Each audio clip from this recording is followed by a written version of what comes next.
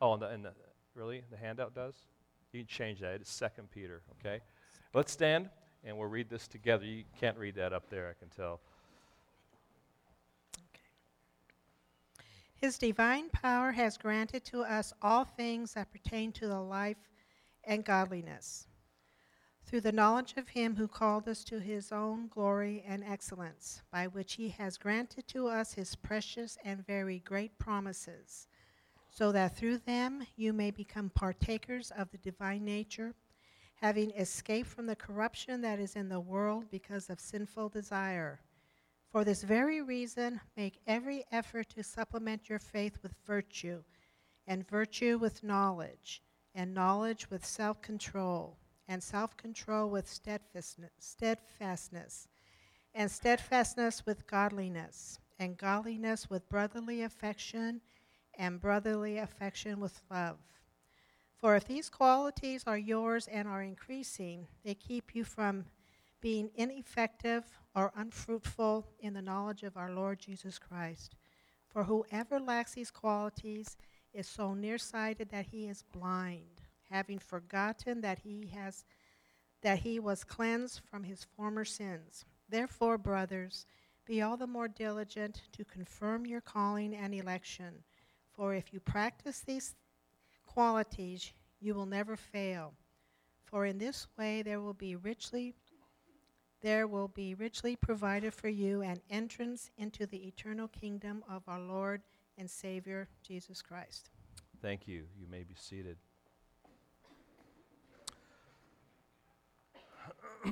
So the question today is, what does it mean to grow in Christ? What does it look like? How do I do it? How do man's attempts at growth in Christ fall short? Does God give practical counsel and speak to the issues I am facing?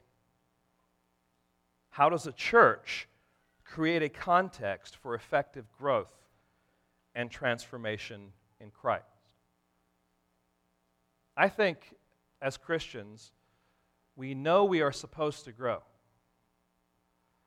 But I think sometimes we just don't know exactly how. Now, I'm not saying that we're all ignorant, that we're doofuses, that we're somehow without any brains at all. But I think at times we can find ourselves getting discouraged because we're wondering whether we're doing this the right way. I would also say this: how do we make sense of all these growth texts in Scripture? Because the subject of growing in Christ comes to us in so many different ways and in so many different places, and the language often is different. I'm just going to read through the texts that are up here on the screen. And as I read through, I just want you to kind of think through the words that are being used to describe what it means to grow, or what that person who is growing looks like. Psalm 1:3, he is like a tree planted by streams of water that yields its fruit in its season. Its leaf does not wither. In all he does, he prospers.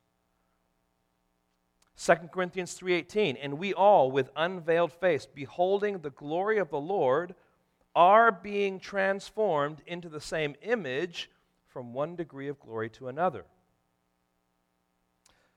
John 17:17, sanctify them in the truth. Your word is truth. Then we go to 1 Thessalonians 5:23. Now may the God of peace himself sanctify you completely, and may your whole spirit and soul and body be kept blameless at the coming of our Lord Jesus Christ. 1 Timothy 4:7. Have nothing to do with irreverent, silly myths. Rather, train yourself for godliness. Romans 12:2. Do not be conformed to this world, but be transformed by the renewal of your mind, that by testing you may discern what is the will of God, what is good and acceptable and perfect. Philippians 2:12. Therefore, my beloved, as you have always obeyed, so now, not only in my presence, but much more in my absence, work out your own salvation with fear and trembling. 2 Timothy 3:16. All Scripture is breathed out by God and profitable for teaching, for reproof, for correction, and for training in righteousness. Colossians 1:28 and 29. Him we proclaim, warning everyone and teaching everyone with all wisdom, that we may present everyone mature in Christ. For this I toil, struggling with all His energy that He powerfully works within me. So this is not an exhaustive list. This is just a few that I've taken that contain language of growth. Now, what are some of the words or ideas that really describe the person, the practices, or the process of growth in these texts? They're not going to be on the screen, but just listen as I list them off. Planted and prospering. So a person who's growing is planted and they're prospering. They're bearing fruit. They are being transformed into the same image. That would be the image of Christ. They are sanctified by the truth. And the Apostle Paul is talking about and speaking to believers, praying that they would continue to be sanctified. Paul says, train yourself for godliness. Some translations, they would say, exercise yourself for godliness. Paul in Philippians says, work out your own salvation with fear and trembling. Again, Paul in Timothy there says, training in righteousness. So the Word of God is helpful, is beneficial, is profitable for training in righteousness. And then, as we read Colossians there, maturity in Christ, completeness in Christ. Even the word being perfect, not in the sense of being, there's absolutely nothing wrong with you, but you've reached a level of completeness is the idea. Now, see, these are all different words that are describing this process, this person, what this growth in Christ actually looks like. And so sometimes, we use different words, but ultimately we're talking about the same thing. Okay? So, with that in mind, I want to answer maybe a couple of questions that you probably are thinking, and I addressed it a little bit earlier as I was introducing things, but why this series? Why take the time out of studying the Gospel of John to speak on this topic? Now, that's a good question, and I want to answer it carefully and purposely, and so I will in just a minute. You might be thinking to yourself, haven't we heard teaching on growing in Christ each week as we're studying through the Gospel of John? And what's the answer? Absolutely. You have heard, but it's been by means of application typically. So we're in a particular passage, and maybe there's a certain theme there, and as we're talking about that theme or that image, I am bringing to bear what that looks like and applying it and saying, this is what the gospel is, and this is what the gospel looks like, and this is how it's applied, and it's there, but it may not be completely understood because it's simply by means of application, as opposed to here is what the topic is. The third question you might be asking is, do you think that we are not growing in Christ? Is that the reason for this? Is there a crisis that you are trying to address with this series? Well, no, I'm not making a statement about our church that we're not growing in Christ. I'm not attempting to address a specific crisis in our church at all. But I am saying that as God's children, we do need to make growth in Christ a priority. And if we don't, then we are in for a crisis. This is what we are called to do in so many different ways, using so many different kinds of language. So here is my rationale for the series. Number one, we need God to give us clarity in the milieu of confusion that plagues Christian culture. And friends, there is confusion about growth in Christ, about how the gospel relates to life, about how God speaks to our particular situations, there is great confusion. Let me just take a little bit of time here and give you some examples, and I'm going to share some names here, and I'm going to give what they're saying, and you may not like it. I'm just telling you what is there. A lot of what you hear on the radio, Christian radio, a lot of what you read in books that would be Christian books, is going to be confusion on this subject. Here's one radio talk show host who said this: I tried the standard Christian answers. In parentheses, what he's talking about is dealing with sin, faith, obedience, time in the Word, prayer, and those things. I tried the standard Christian answers for myself and others, and I came to the same conclusions that Job reached. They are worthless medicine. That's Henry Cloud. From a self-esteem movement a few years ago, which, friends, still undergirds much of today's psychological ideology.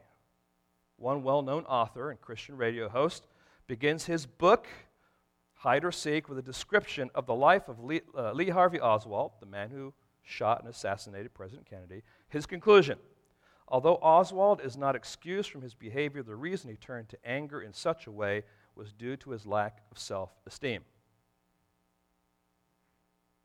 No mention of sin.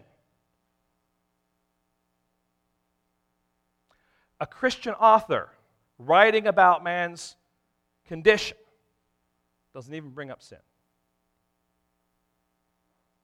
A well-known pastor who used to be on television by the name of Robert Schuller, is known for his unorthodox and unbiblical statement. Here it is: man's greatest problem is not his sin, it is his low self-esteem. Now, friends, that's shocking to me. For someone to handle God's word and come to the conclusion that man's problem really isn't his sin, it's his low self-esteem.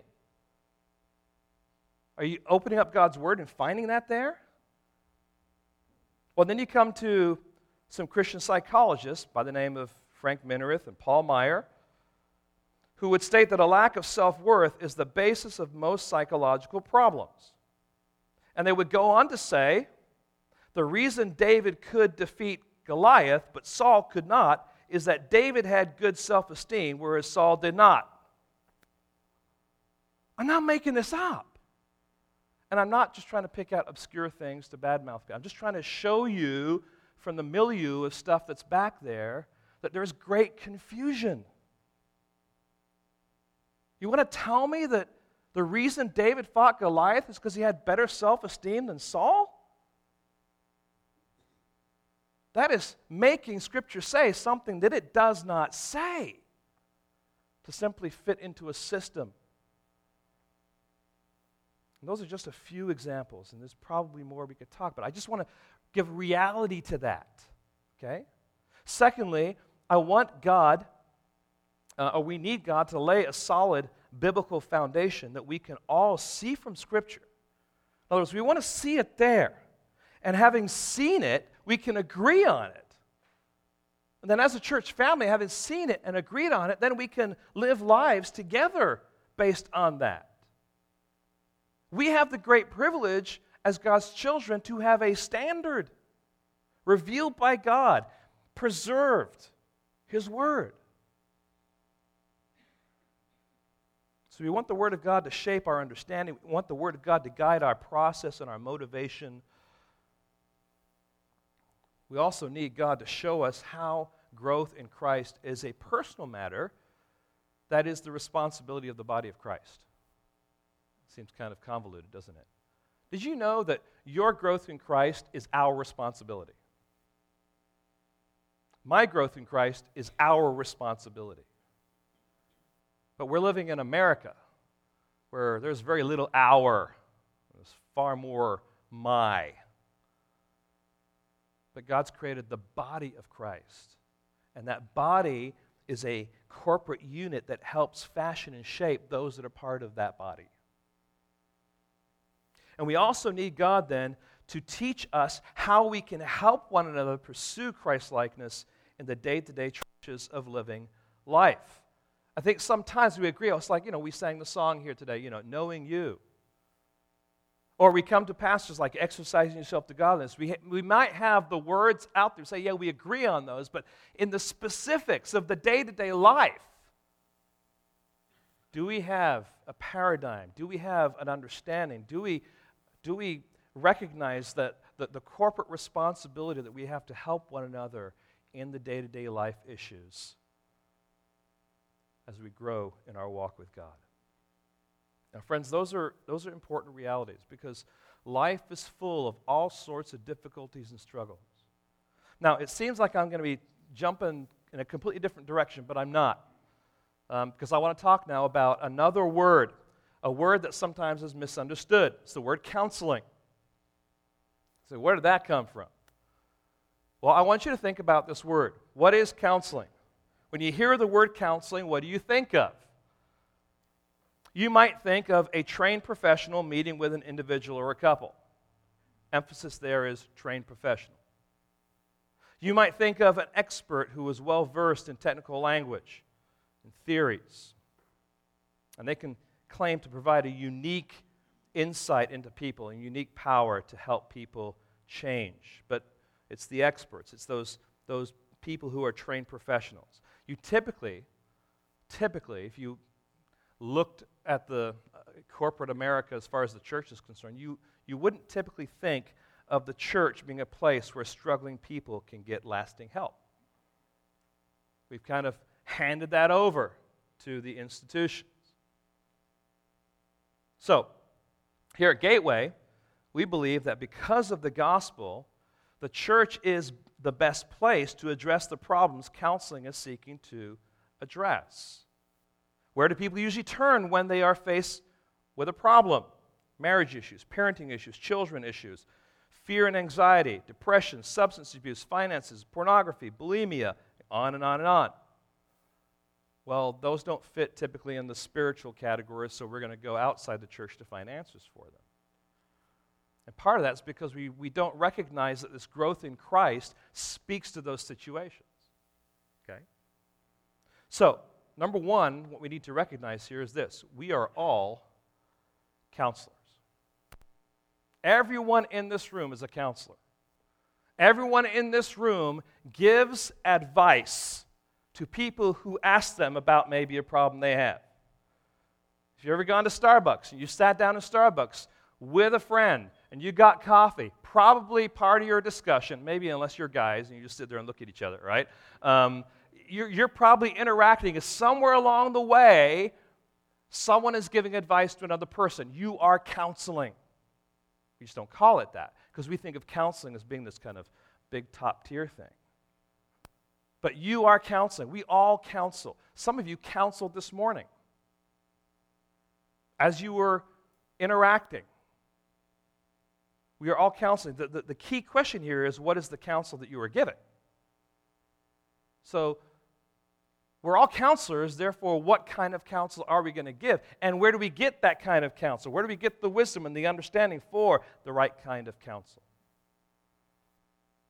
Now, there's a lot of different definitions of counseling. You might want to say biblical counseling, but I want to keep it very, very kind of bird's eye view here and give a very, very simple definition. Okay?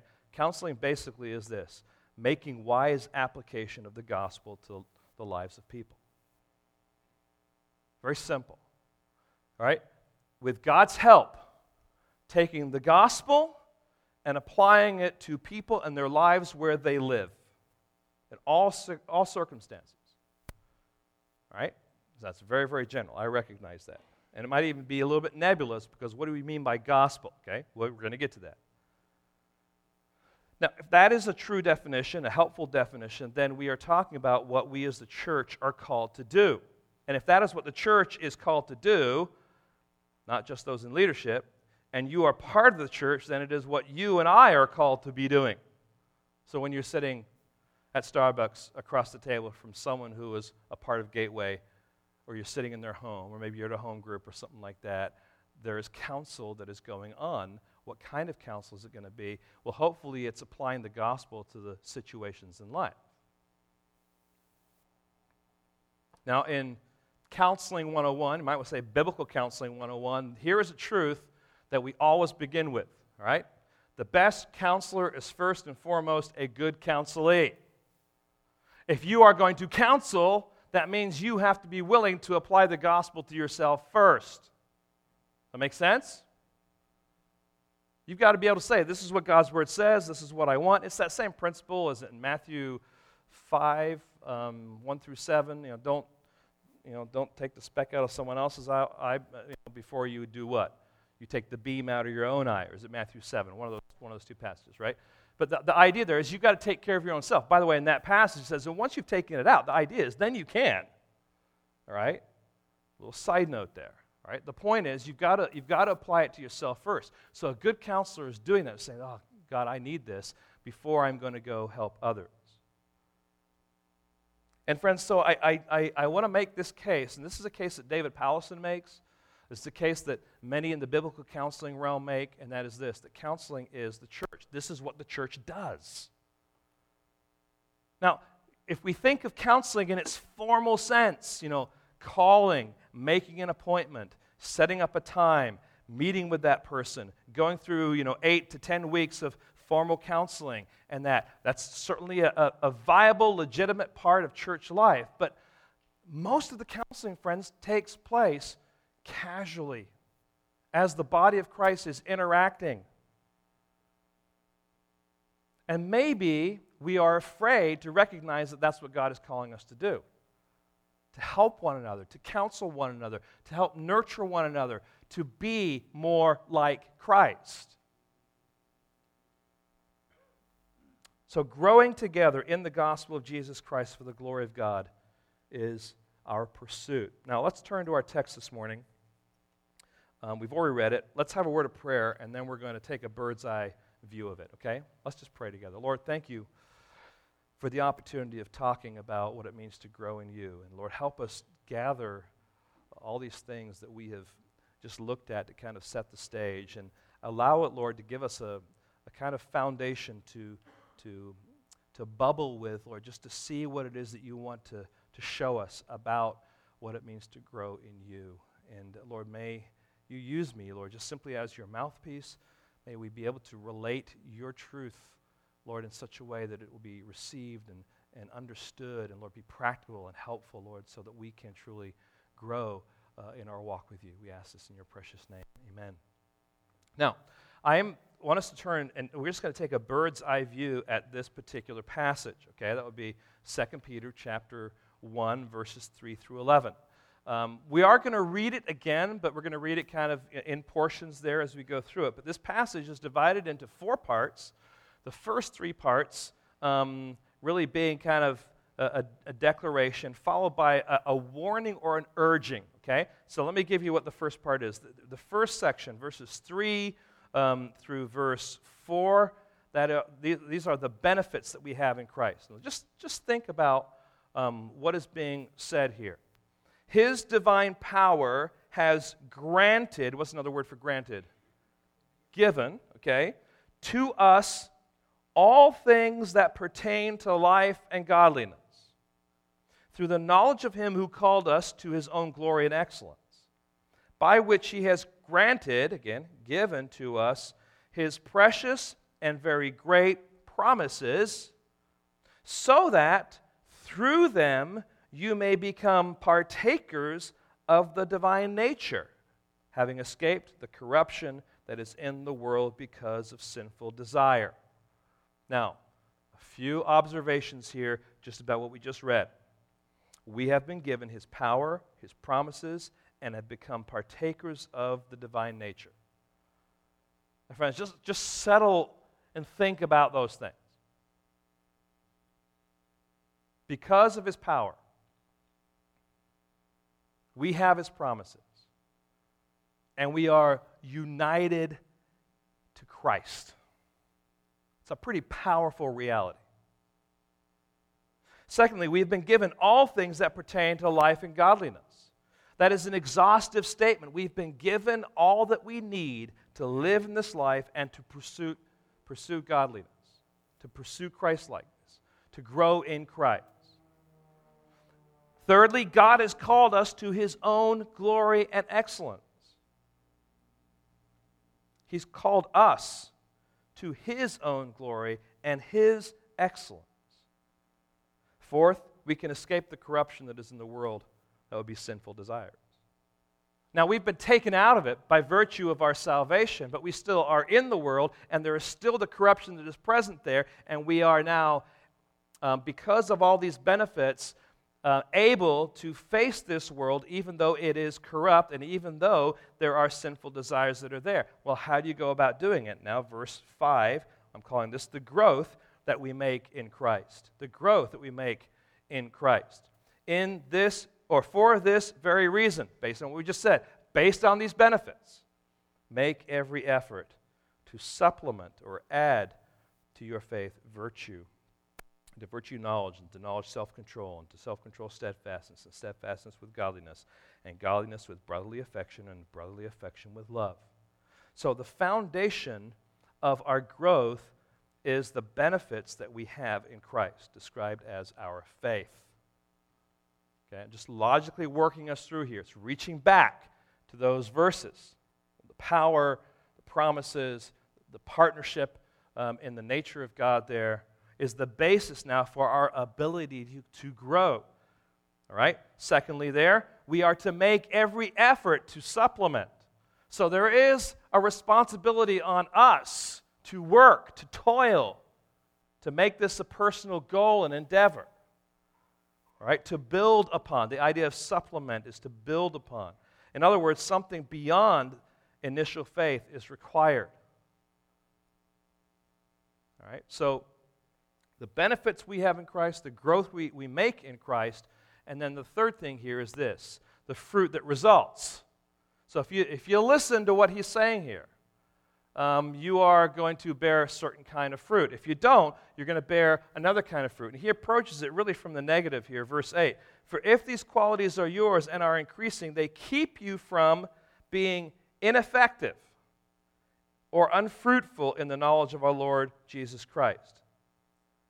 4, whoever lacks these qualities is so nearsighted that he is blind, having forgotten that he was cleansed from his former sins. Now, hear this.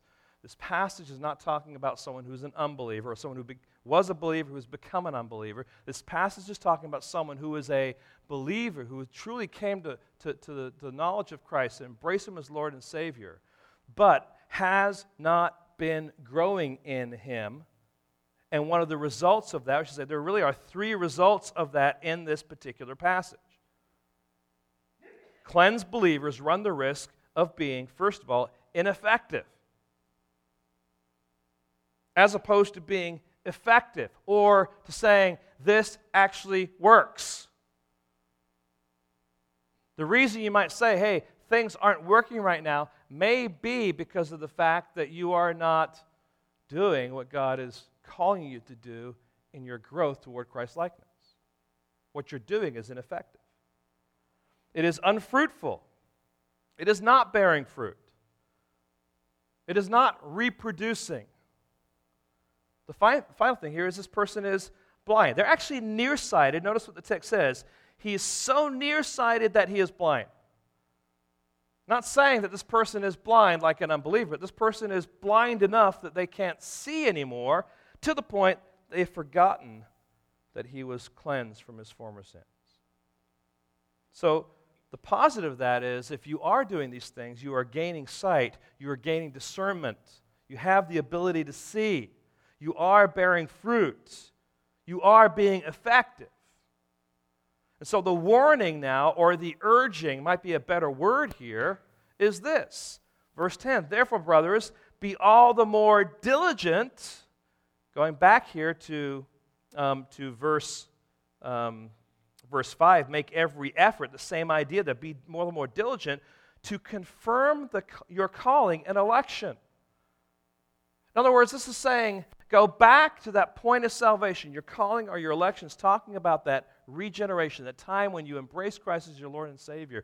Go back and visit, be sure that that's what took place, and having certainty on that, if you practice these qualities, you will never fail.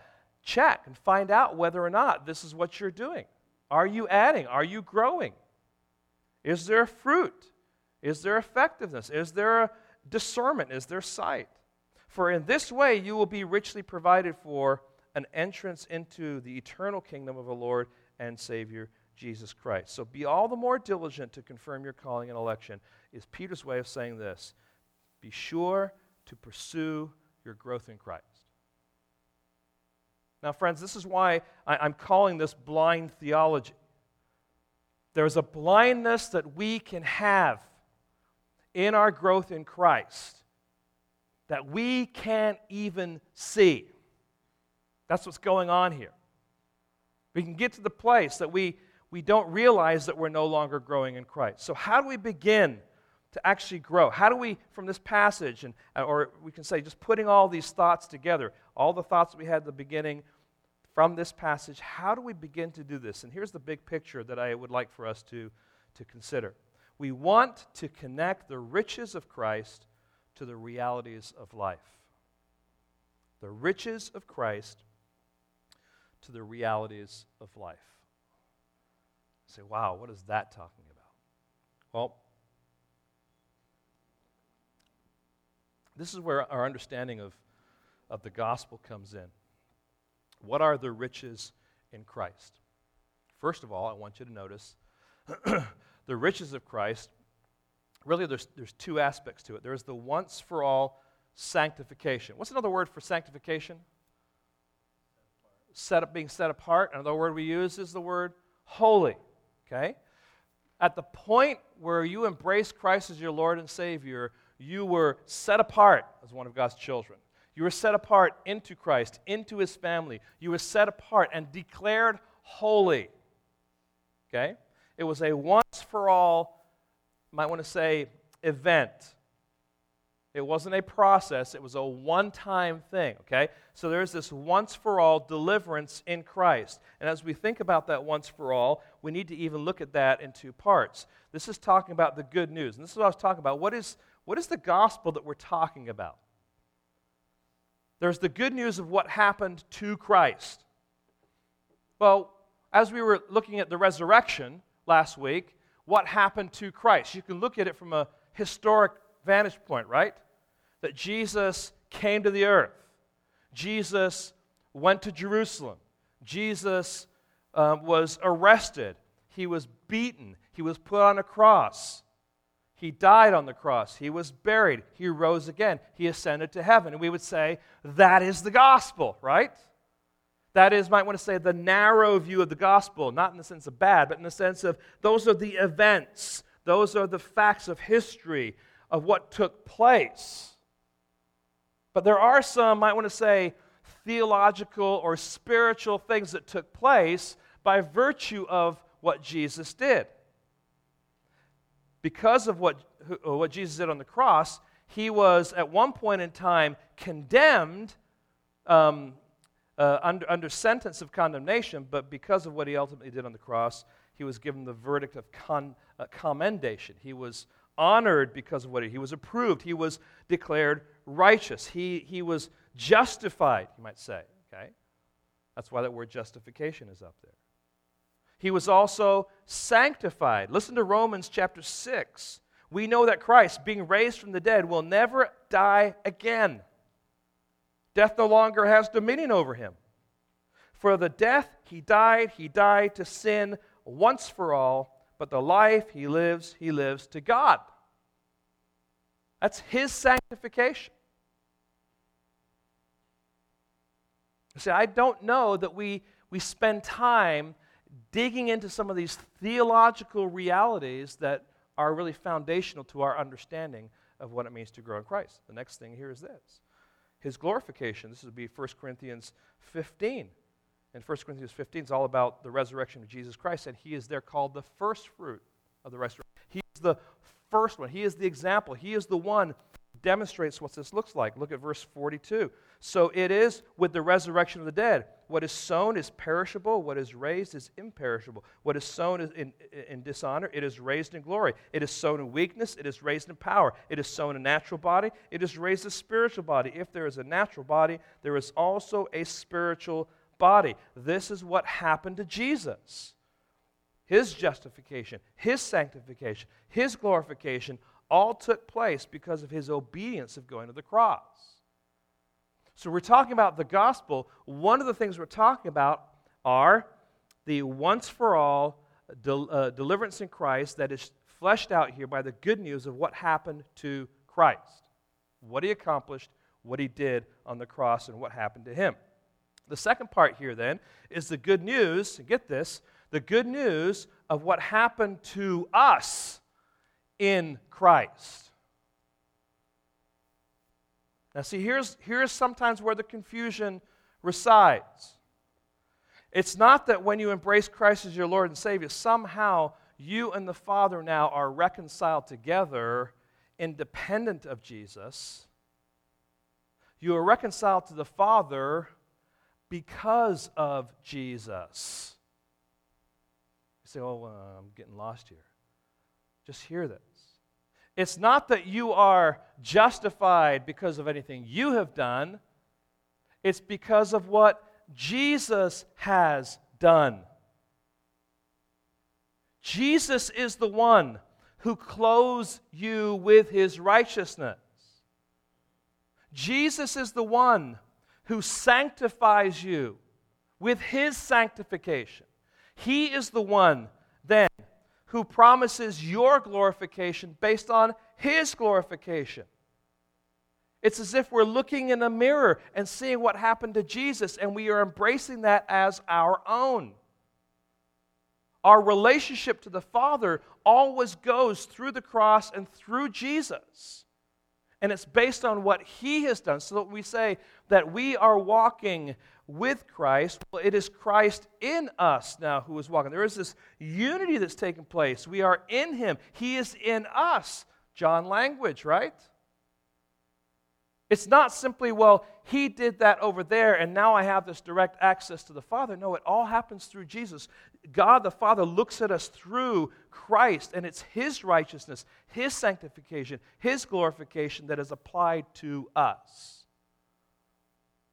Now, friends, this is why we talk about an alien righteousness. Not these green men coming out of the sky and coming down, that kind of stuff. It's that it's not our righteousness that makes us righteous. It is the righteousness of Christ covering us that declares us righteous. Now, there's more to say on that, but we need to see this is part of the once-for-all reality of what took place with us, this deliverance that we have in Christ. The second thing here, then, would be the present and continuing sanctification.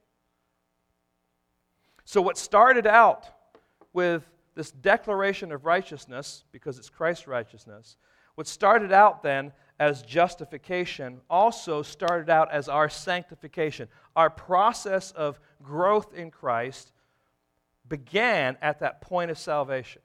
And we are on this journey called sanctification. So we call it progressive sanctification because it's ongoing. It will be finally realized when we are taken up into heaven. I do believe in the rapture and that one option, or through death. When we are in the presence of the Lord, we will be glorified. Okay? So there's justification, there's sanctification, and there's glorification. We're just focusing on those three right now. Now, certainly, sin is always crouching at the door. It desires to have us. It desires to destroy us. But God wants us to open our eyes and see that the sin living in me has met its match with the one who is working within me. So you have sin that is in you, but you have Christ who is in you, the hope of glory. Your sin no longer has that ultimate power over you because you have Christ living in you. It's not you, it's Christ who is working through you to deal with that sin. So I don't lean on my own righteousness, on my own sanctification. I lean on His righteousness. And that's why we say you need to go back and you need to look to Christ and you need to see who He is. You need to see what He has done. And you need to see who you are in Christ. And that will be next week. We talk about marriage. You are married to Christ. Romans 7:17, so now it is no longer I who do it, but sin that dwells in me. Philippians 2:13, for it is God who works in you both to will and to work of his good pleasure. So we have these riches of Christ, and these riches of Christ then are just all these blessings, all these benefits, all these realities that come in this new life in Christ. And we could list off a whole bunch of different things there. You have an inheritance, you are adopted, you have a new family. All sorts of things are listed there as far as these riches in Christ. But then we have the realities of life. And the realities of life, I'll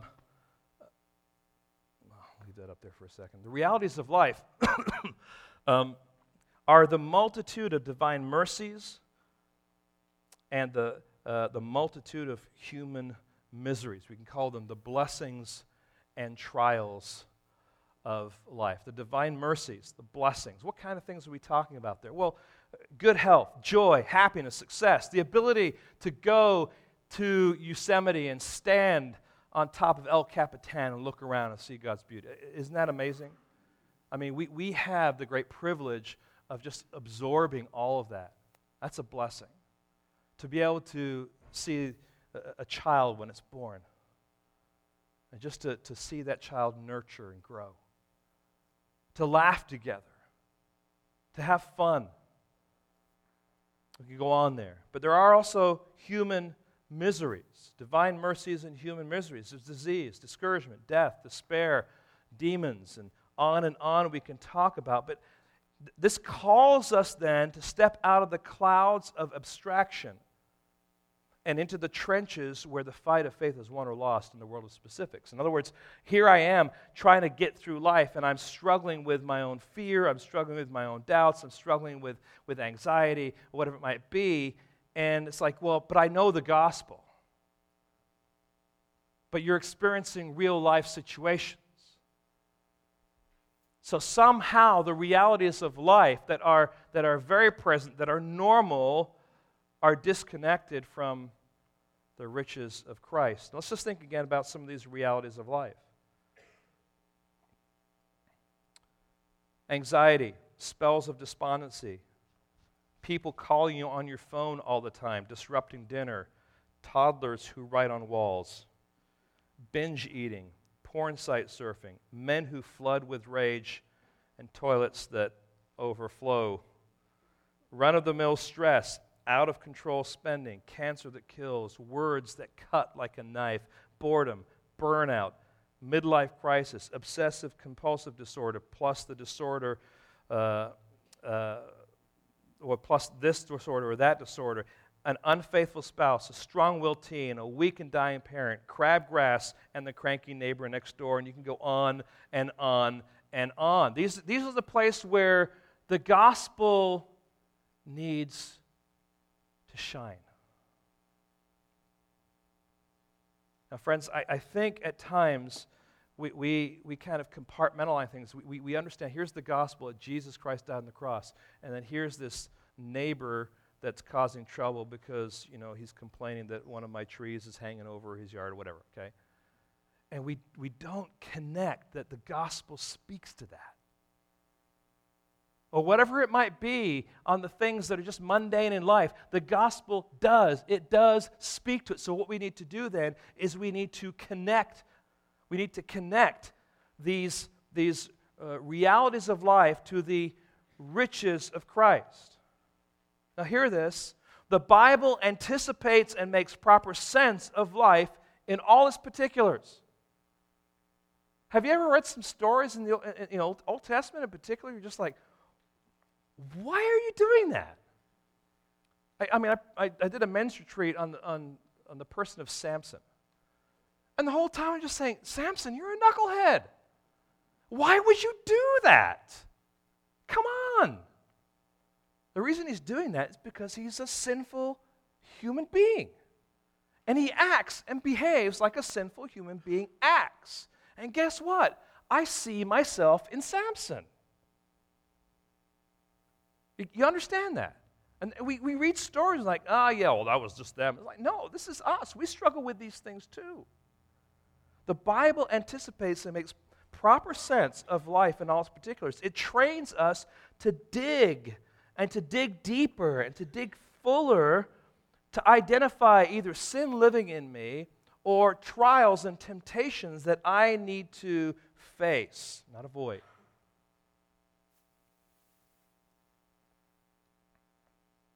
So these are the realities of life. And friends, those realities need to be connected now to the riches of Christ.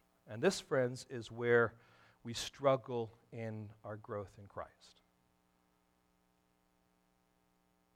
So as we look at the riches of Christ and the realities of life, we see that there's a huge gap of understanding. Somehow we need to connect the two, but we're often in a place where we just don't know how. I'm not asking for a raise of hands, but I think I struggle with this. I know I struggle with this. Just, Lord, how do you want me to connect these two? How do you want me to apply this? And yet God has given us His Word so that we can grow in our ability and our discernment and our understanding of how we do that. If we don't, we will be unfruitful, ineffective, and blind. Now, in our house, we have what is proverbially called the junk drawer. Anyone here have a junk drawer in their house? Yeah, absolutely. And I was just thinking through what was in our junk drawer last night as I was thinking through this particular point. And this morning I went home and I checked, and there's actually a lot more in our junk drawer than what I have listed here. But of course, the junk drawer is there to put things carefully and lay them out nice and neatly so that we can use them in the future, right? So in our junk drawer, we have things like international plug adapters, right? I mean, where do you put an international plug adapter, right? I mean, just think through that, right?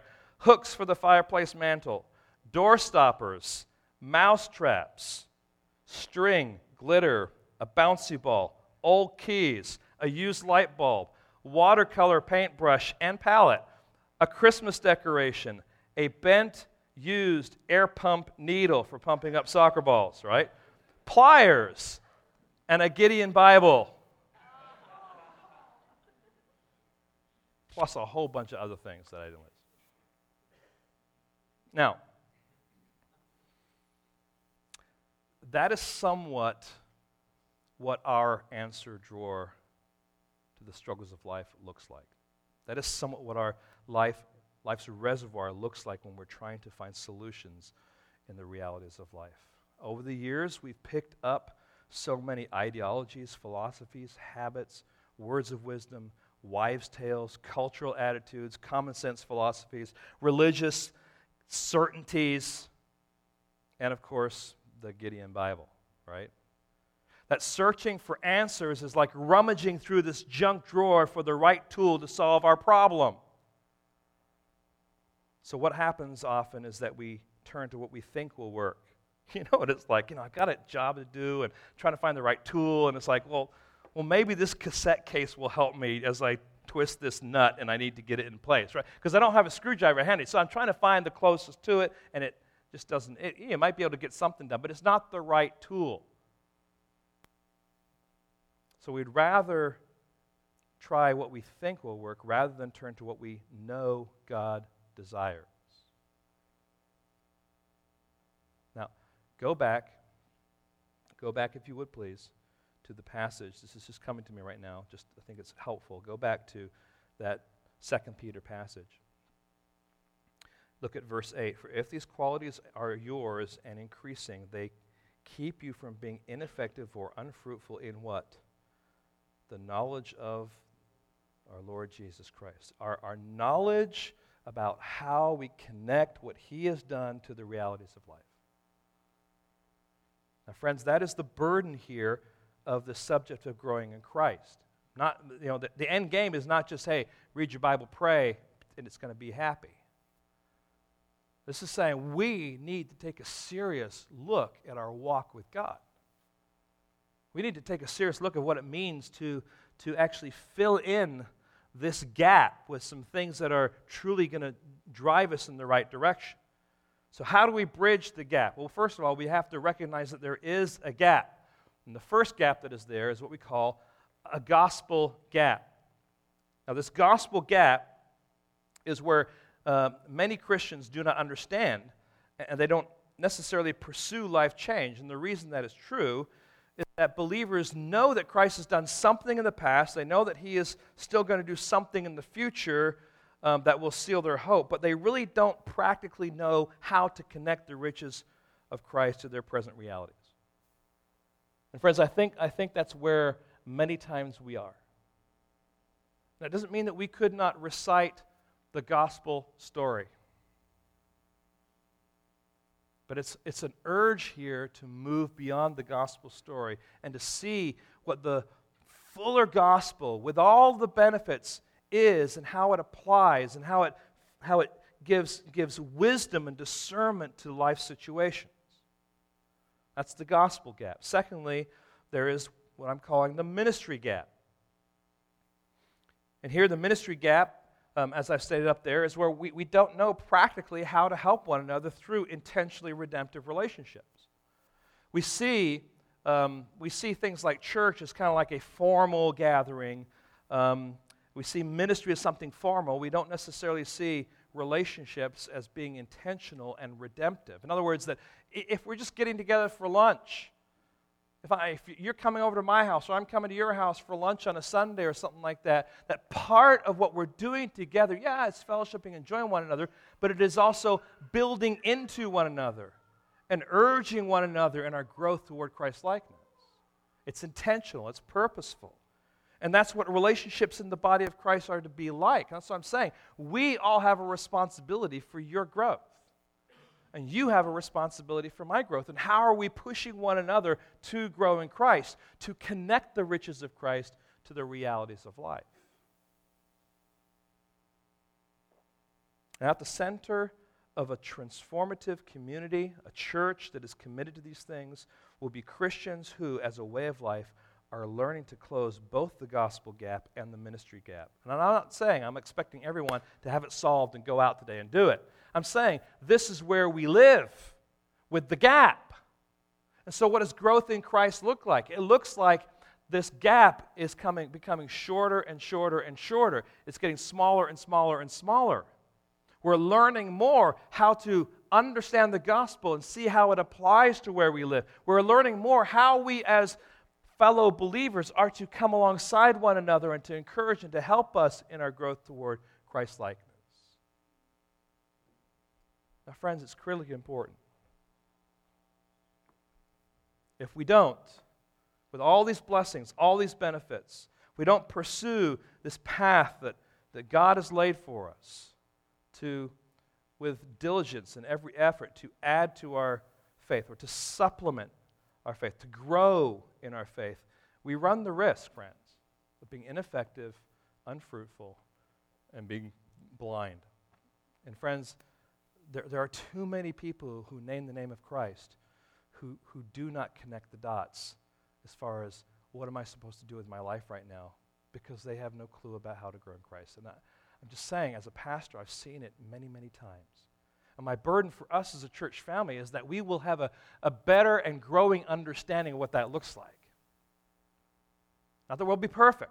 And quite frankly, we should be having people that this is all new to, and we should be having people that are really moving along in maturity.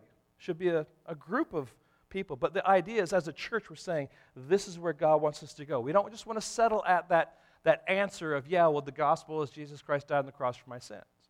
Good answer, that is the narrow answer, but the full answer is the gospel is far more than that, because of its implications, because of its benefits that come as a result of what Jesus Christ has done on the cross for us. So this blind theology, then, we need to recognize is this. It is possible for Christians to get to a place in their spiritual walk where they don't know that they can't see. How do you know that you're in a place where you can't see?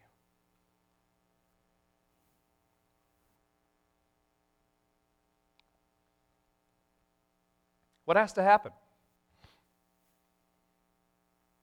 Well, either God convicts you, the Holy Spirit breaks in, or someone else who is a part of the body of Christ who loves you comes alongside you and helps you and counsels you and moves you along. Doesn't have to be formal counseling, just coming alongside and say, listen, I know you're going through this trial. How are you approaching this? What are you doing? And you start saying, well, I'm doing this, or you're doing this, and it's all junk drawer stuff. It's all ideologies and old stuff you pulled in. You said, well, have you considered what God says? Seriously considered. I don't mean just, here's a verse of Scripture, memorize it and pray it, and there it is. It's seriously understand the gospel, seriously understand who you are in Christ, revisit that, believe it, embrace who you are in that, allow God to speak to your situation through His truth. We desperately need to be a community that's okay to do that. All right. Secondly here, we can't see God. Blind theology means we can't see God's purposes. And when we can't see God's purposes, we turn to substitutes, and we suffer. We think, I got this problem, I'm doing X, Y, and Z. Oh, okay. Well, who said you should do X, Y, and Z? Well, I went to the hospital, or I went to this person, or I went to this conference, whatever. Okay, I'm not saying there's not general revelation that can be helpful, but what does God want you to do? Have you considered, seriously, not just in token format, have you seriously considered what God wants you to do? And friends, oftentimes, the response is, well, I've considered it, but I don't want to do it. I don't think it'll work. I don't like what he says. There has to be another way. Oh, God doesn't speak to this. This is outside of what Scripture says. Friend, that's blindness speaking. It's someone who is not connecting the dots. Okay? So let me leave you with these thoughts then. All right? Practical things that we can do. These are very, very simple. And this is not the answer to how you grow in Christ. This is what I'm asking you to do as we walk through these series and this issue over the next few weeks. Pray for wisdom and insight. Pray that God would open the eyes of your heart, and that you would not only see Him, but you would see what it means to embrace Him and to follow Him and to learn from Him and to be guided by Him. All right. Secondly, study God's Word. This is not something that I want us to simply say, well, here's a truth, and let's slap a verse on it and say it's true. We want God's Word to be understood as it is revealed, to be mined in that way to help us to understand what God wants us to do. The third thing, read good books. I share with you a couple of those resources. Just allow yourself to be counseled and to be helped along as we go through this study together, okay, by reading some good books. Talk with godly believers. I just want to encourage you. We've encouraged you through our announcement time, but if you haven't yet been a part of a home group, this is one of the arenas, the places where some of this stuff takes place. When you start saying, okay, we talked about this, but how does that actually work out in this situation? And how does it work out in this situation? You might even add to there are some resources out there that have case studies. Here's a person who's suffering with whatever it might be. And how does someone come alongside and help that person? You can talk with someone, just interact, and how would you do it? And how do you bring God's Word into that context and help that person? And then finally, don't panic. Growth is a process. I want us to be careful here. It's like, I'm blind, I'm unfruitful, I'm ineffective, oh, help. You know what? Growth is a process. I'm not expecting people just to kind of zap in their Christian maturity, but we want to keep heading in the right direction. Okay? And you know what? When you're heading in the right direction of your Christian maturity, it's not a race to say, I got there first. In fact, sometimes in your Christian maturity, the most mature thing you can do is to stop, turn around and say, hey, I want you to come. I want you to come. I want to help you walk. All right, it's not to get to the line first and say, I got there first. My husband. This is the bumper sticker. My husband was an honor student, in the school of growth in Christ, okay? That's not the goal. The goal is to be doing what God has called us to do. And we may be at different places on that journey, but we want to encourage one another as we are on that journey together. and to live that journey together and to help one another to identify how the gospel applies on that journey together. Lord, help us now as we contemplate these things. You have called us to grow in you. Lord, it's not some kind of demand that you're back there with a whip chasing us down. But Lord, it's a pleading that we would pursue all the benefits, Lord, that you have given us, that we would grow. And certainly there is a command there, Lord, to be holy because you are holy, to grow in our understanding of what holiness looks like. But Lord, we recognize that you haven't just said grow and left and abandon us. Lord, you've given us the tools. You've given us your word. You've given us your Holy Spirit. You've given us all these riches in Christ. So Lord, help us now as a church family and as individuals to begin to understand the gospel in its fuller sense and to connect the dots so that the gospel gap and the ministry gap, Lord, would be shrunken and we can be a church that is eager to see one another pursue Christ-likeness together.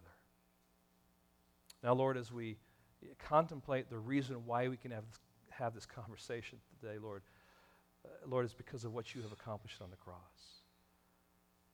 Lord, it's not just the event of the cross, but Lord, it is what you did on that cross.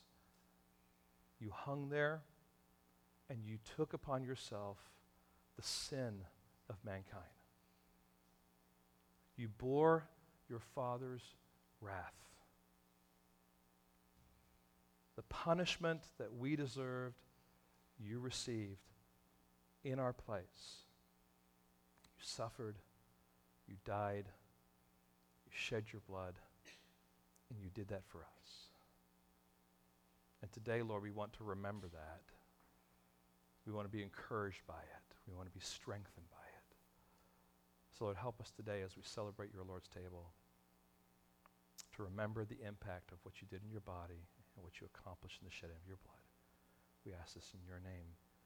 Amen. In a moment, I'm going to invite you to join